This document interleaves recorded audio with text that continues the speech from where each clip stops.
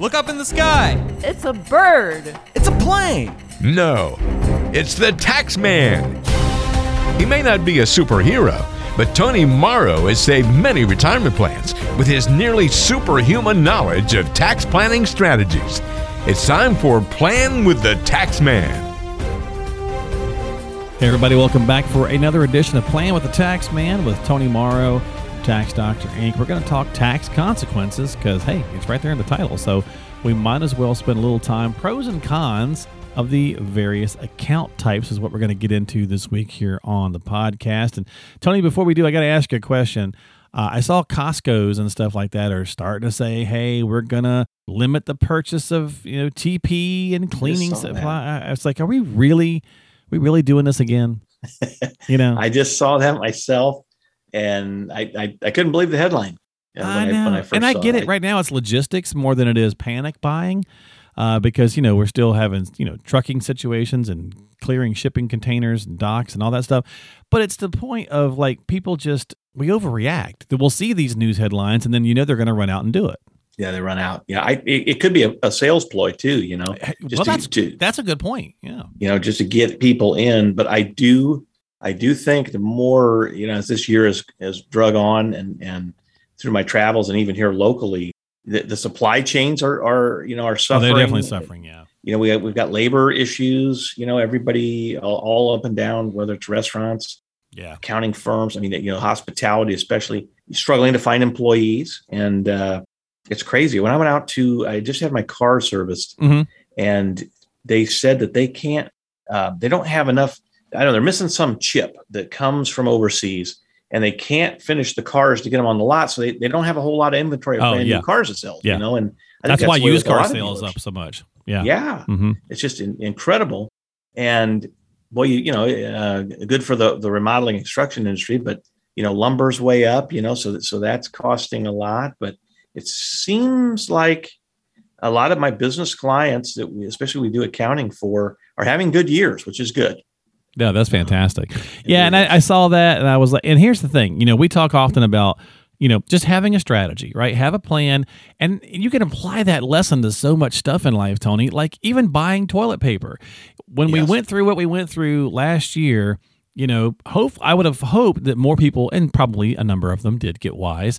But like I told my wife, I was like, look, we never know if what's going to happen when it starts to get cold again or whatever. So maybe every other trip to the store, maybe pick up an extra 4-pack, right? Then you're not panic buying and you're not hoarding, right? We're just kind of getting a little extra, just a little small stockpile going. Of whatever, just in case something does get silly again, versus that everybody flocking in and just cleaning the stuff out, Yeah. So I know it. It is crazy. And that's a strategy. That is a strategy. And that's why, and that's planning as well.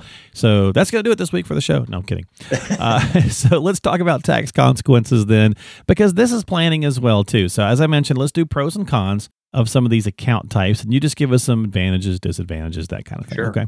Tax deferred accounts. Let's start with the traditional, the 401k, the IRA, most of the places where we are conditioned to sink our money.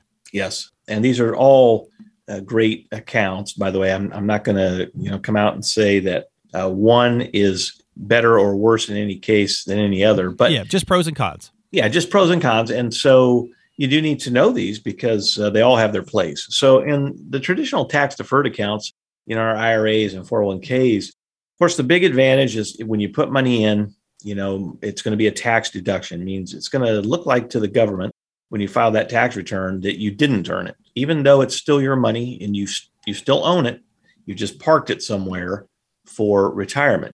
Big deal, because theoretically, you're not paying taxes on it. You will later, which is kind of a disadvantage. But the big advantage is you're not paying taxes and it's going to grow tax deferred. So it's going to grow faster because you're not, the little tax man is not going to be there with his hand out every year taking their cut. So that's been the traditional way to save for retirement. A couple of disadvantages, and this is kind of a hotter topic lately, is, and this is true, is, when you have big sums in these accounts, that you've got an IOU to Uncle Sam and to your state government, meaning that they're going to want their tax at some point. And even though we've kicked the can down the road a while, the old thinking was, well, I'm going to be in a lower tax bracket when I retire. And a lot of times nowadays, sometimes that's the exact opposite. We're actually now in a higher bracket. So when we go to pull this money out, now we owe taxes then. And again, depending on how you look at it, could be a disadvantage there as far as that goes. I think with this, like all retirement accounts, another small disadvantage is, money set aside. That's what the government wants you to do, is keep it set aside until you're 59 and a half. And there's penalties if you pull it out early and things like that. So you got to know the ins and outs of these, and just have a conversation with your advisor. They're going to explain the same thing and go through it and then help you decide which one. Well, it's the better. It's the education and the like I said, the conditioning that we've been getting for years that this is where we go, right? We just put the stuff in a traditional 401k, we tax defer it. And I like how you said it's ours, but they don't view it as ours yet. The government doesn't. It's just someplace we parked it until they want their cut later on when we take it. That's like the RMDs, so on and so forth. And that's the traditional way of thinking, but there are a lot of alternatives that maybe are a better way to go. And at the time we're taping this, Tony, we don't have any official word yet. It's what's going to happen with the tax proposals. But there's all the talk about, they're going after the wealthy. But if you really look at some of the other things in there, it's not just the ultra wealthy. It's not even really just the wealthy, right? Right. There's some things in there that's going to pinch all of us a little bit if they make these changes. And over the last couple of years, tax-free accounts like a Roth IRA and even a newer thing like a Roth 401k have been very, very appealing to people, because I know what my tax rate is today. I don't know what it's going to be in the future. And whether they make a change or not, they're sunsetting, so they're going back up in a couple of years regardless. Exactly. And if you think about it, take all the politics out and whatnot, that, pretty much everybody knows, that the government spends more than they take in. We've got a lot of debt. And they're not very efficient, right? Yeah, they're not very efficient. And at some point, we have to start paying for some of this somehow. And some of the things that they like to do is mess around with some of this stuff and create taxes to do that. But the tax-free accounts really have gained a lot of steam, like the Roth, because the thing with them is you don't get a tax deduction when you put the money in. It's all after tax dollars. So the government isn't out anything, because, they collect the tax on that. Mm-hmm. But the deal with them in these accounts is well, okay, I didn't get a tax deduction, but they're saying all the earnings on these accounts is tax-free, not tax deferred, free forever. So the pot of money that grows, there's no taxes being paid on the earnings. And then when you take it out, you don't have to worry about that. Now, some of the things the government has found and tried to close, because obviously if they were no limits on these things, all the wealthy would stash all their money there. I mean, they're not dummies when it comes to this. But the IRS says, hey, or the feds say, you can only put so much in a year, which is, 6,000. Then there's a catch up. I think it's still 6,000. It might be 6,500. I think it's 6,500 now. Yeah. So you can't stash too much in there. But what a lot of people are doing now, though, which is a legal loophole, is really taking money, putting in the 401ks or whatnot, or have some money in IRAs, and they're taking out and doing Roth conversions, up to their tax limit, and saying, okay, like you said earlier, we're going to pay some tax now. We know what it is. And I'm going to keep converting until I get all my money out of, the tax deferred stuff. Or they're using the newest thing, the Roth 401k, which is just like the regular IRA. And 401k is just, you don't get a tax deduction now, but you can stash a lot of money in those. So it's a very good account. I think it deserves some looks, especially if you're younger. It's a heck of a deal. So I think you should take a look at it. Yeah, no, I agree with you. And I think that's where we're trying to be more efficient, because every time we get more efficient, then the IRS is like, well, we got to get more efficient. And it's this chess game. And it's always funny, these conversations about, I found a loophole, or I want to find, and it's like, well, the code is the code, right, Tony? As a tax professional, there's not technically really loopholes, right? There's just the code and the people who are willing to find the ways to manipulate it to their best advantage. To their best advantage, yeah. It really is. And then sometimes the IRS says, well, too many people are doing this, and then they change the code. Right. So you can't do that. And that's closing the loop, right? Yeah. That's closing the loop. Exactly. All right. Well, talk to me about number 3, after-tax brokerage accounts. What are those? First of all, just kind of explain them a little bit just for people. Taxable accounts, though. Yeah, so a taxable account really is no different. I mean, you could call anything a taxable account, your savings account, CDs, money markets, but brokerage account, would fall under that, meaning that you just decided that you were going to, start investing in some securities and, just it might be equities, might be mutual funds, whatever. Mm-hmm. So And like it's just like your E-Trade account, for example? Yeah, like E-Trade, whatnot. And that's called a taxable account, meaning that even though you own securities, when you buy and sell, if you have gains, you're going to be taxed on the gains only when you sell them, though. And, if your securities generate dividends and interest income and things inside of that account, you're going to be taxed on it. So at the end of the year, you're going to get a statement called 1099-B, and it's going to summarize all this, and you have to give that to your tax person because, you have to claim that on your taxes. So what's the advantages and disadvantages? Well, the advantages really are, again, you're paying your taxes now, and, you're not into all the rules. You don't have to take money out at any certain time, exactly where you're at. I think another advantage, but this is in any type of account, long-term capital gains are taxed at a lower rate than your potential income is. Mm-hmm. And you could do some tax loss harvesting, which is a tax planning move, where if you've got a lot of gains and you got a few losses, you can offset the tax on those gains by selling and deducting your losses. So they have a spot, especially if you've maxed out the other two things we've just talked about. People say, well, I still want to save more. And we say, well, there's a couple other things, but, just a regular account sometimes makes some sense. Or if it's just a trading account, a lot of people use E-Trade and Schwab and things, and they do a lot of trading. And that's where you do that at. Okay. Oops.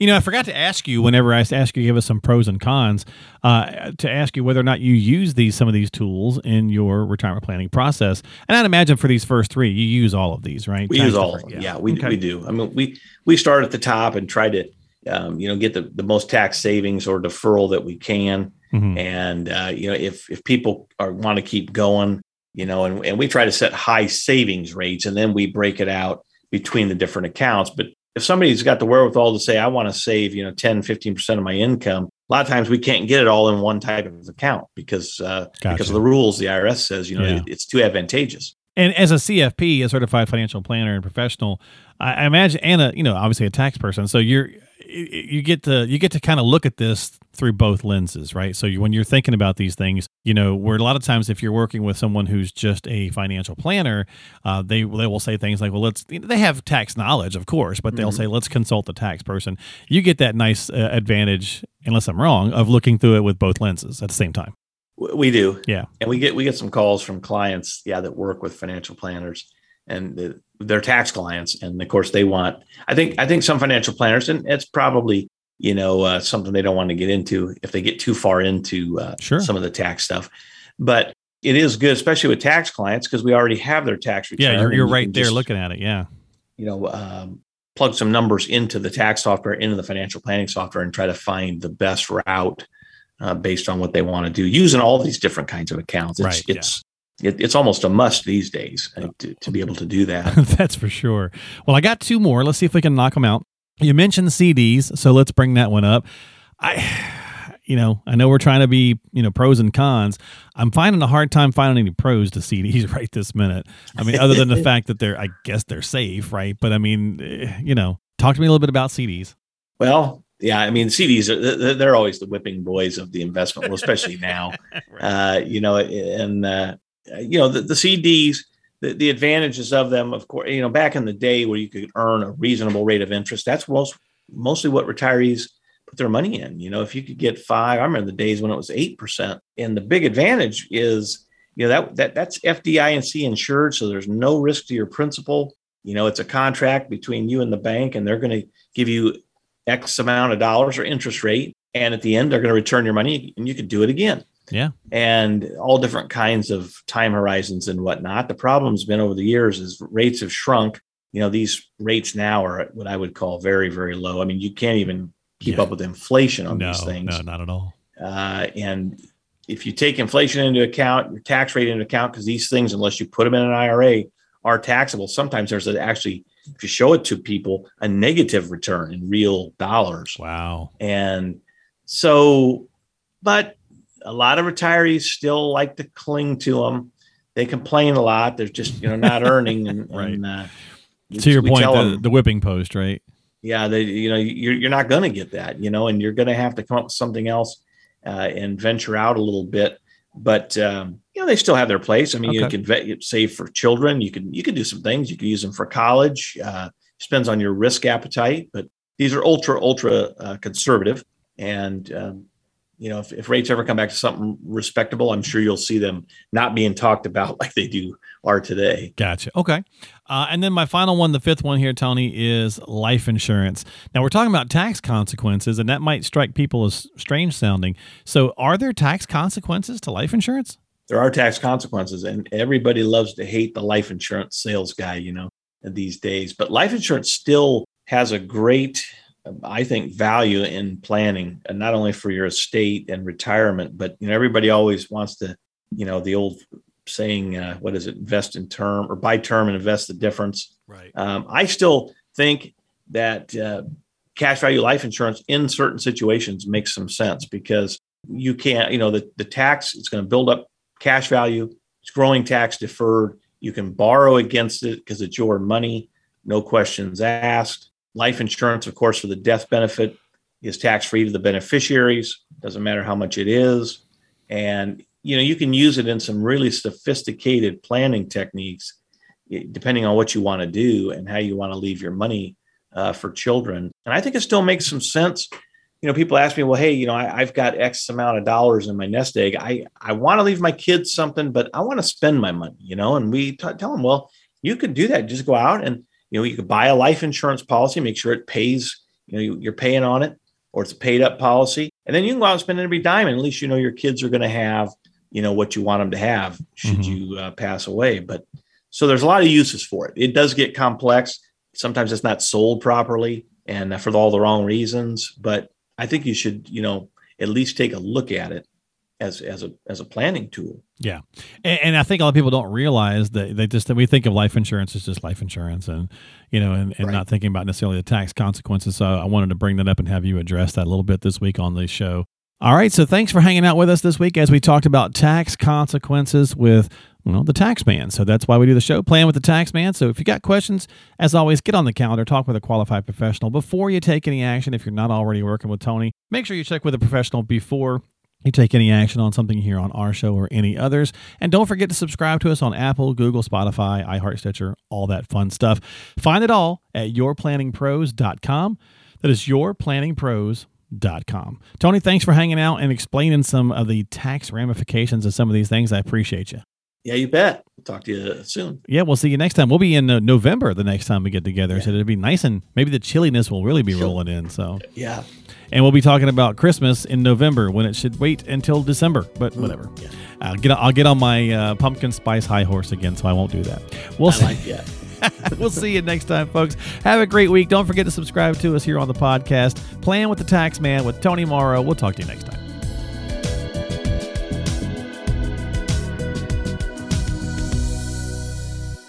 Member FINRA SIPC. Investment advisory services offered through Avantax Advisory Services. Insurance services offered through an Avantax affiliated insurance agency.